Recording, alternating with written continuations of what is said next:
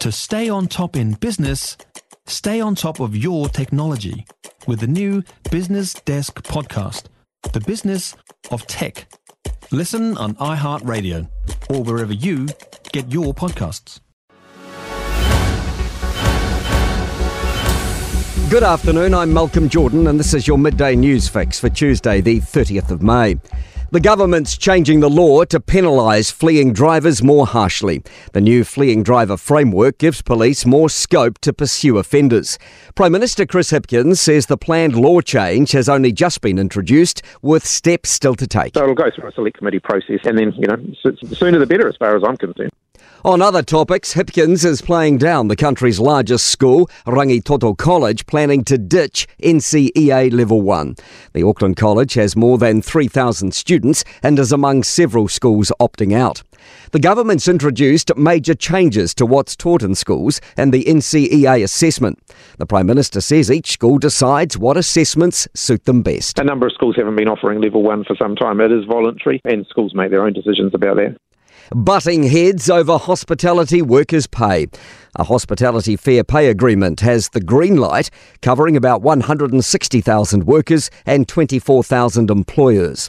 Unite Union Secretary John Crocker was asked whether it'll mean businesses go under. We don't want to lose people from the industry, but if some people can't treat their staff right, then maybe they shouldn't be in business. That would be sad, but it could be the reality. Hospitality New Zealand CEO Julie White says that's harsh and unkind. These are mums and dads, these are your next door neighbours. The majority of hospitality operators are small business owners, and that's really sad if that's what Unite Union has actually said.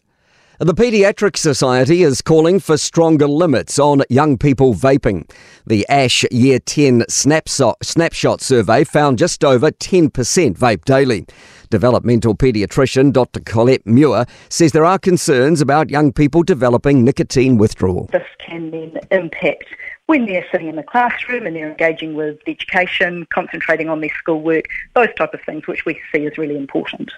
A women's health expert says it's empowering for women to be able to do their own cervical screening tests. From late July, a swab test with the option of self-testing will be phased in, with the current smear being reserved for those who need further investigation.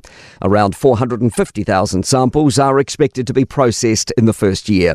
National Centre for Women's Health Research Director Bev Lawton says it's a positive figure. We would expect to have more tests than we're having now, which is that 330,000 screening at the moment. So I think that's good. New research highlighting the positive benefits of medicinal cannabis use has sparked calls for looser regulations. A New Zealand study reveals just under half of the participants who have medically diagnosed conditions say they're able to reduce their prescription medications after using medicinal cannabis.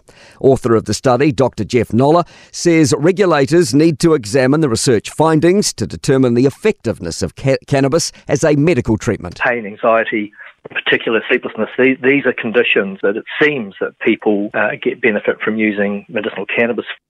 To sport, Devon Conway's 47 off 25 balls has earned him player of the match in the Indian Premier League cricket final. His Chennai side won by 5 wickets, chasing 171 in a maximum 15 overs at Ahmedabad.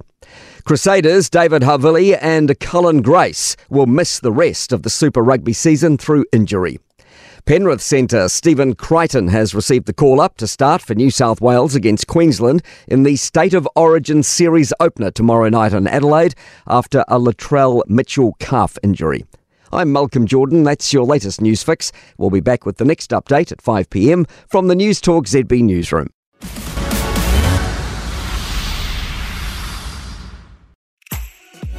If you enjoyed this podcast, you will love our New Zealand Herald podcast, The Little Things, hosted by me, Francesca Rudkin, and my good friend Louise Airy. We focus on all the little things that you can do to make a positive impact on your life and to cut through the confusion from the health and wellness industry. Join us every Saturday to hear from the experts for all the tips and advice you need. Just search The Little Things on iHeartRadio or wherever you get your podcasts.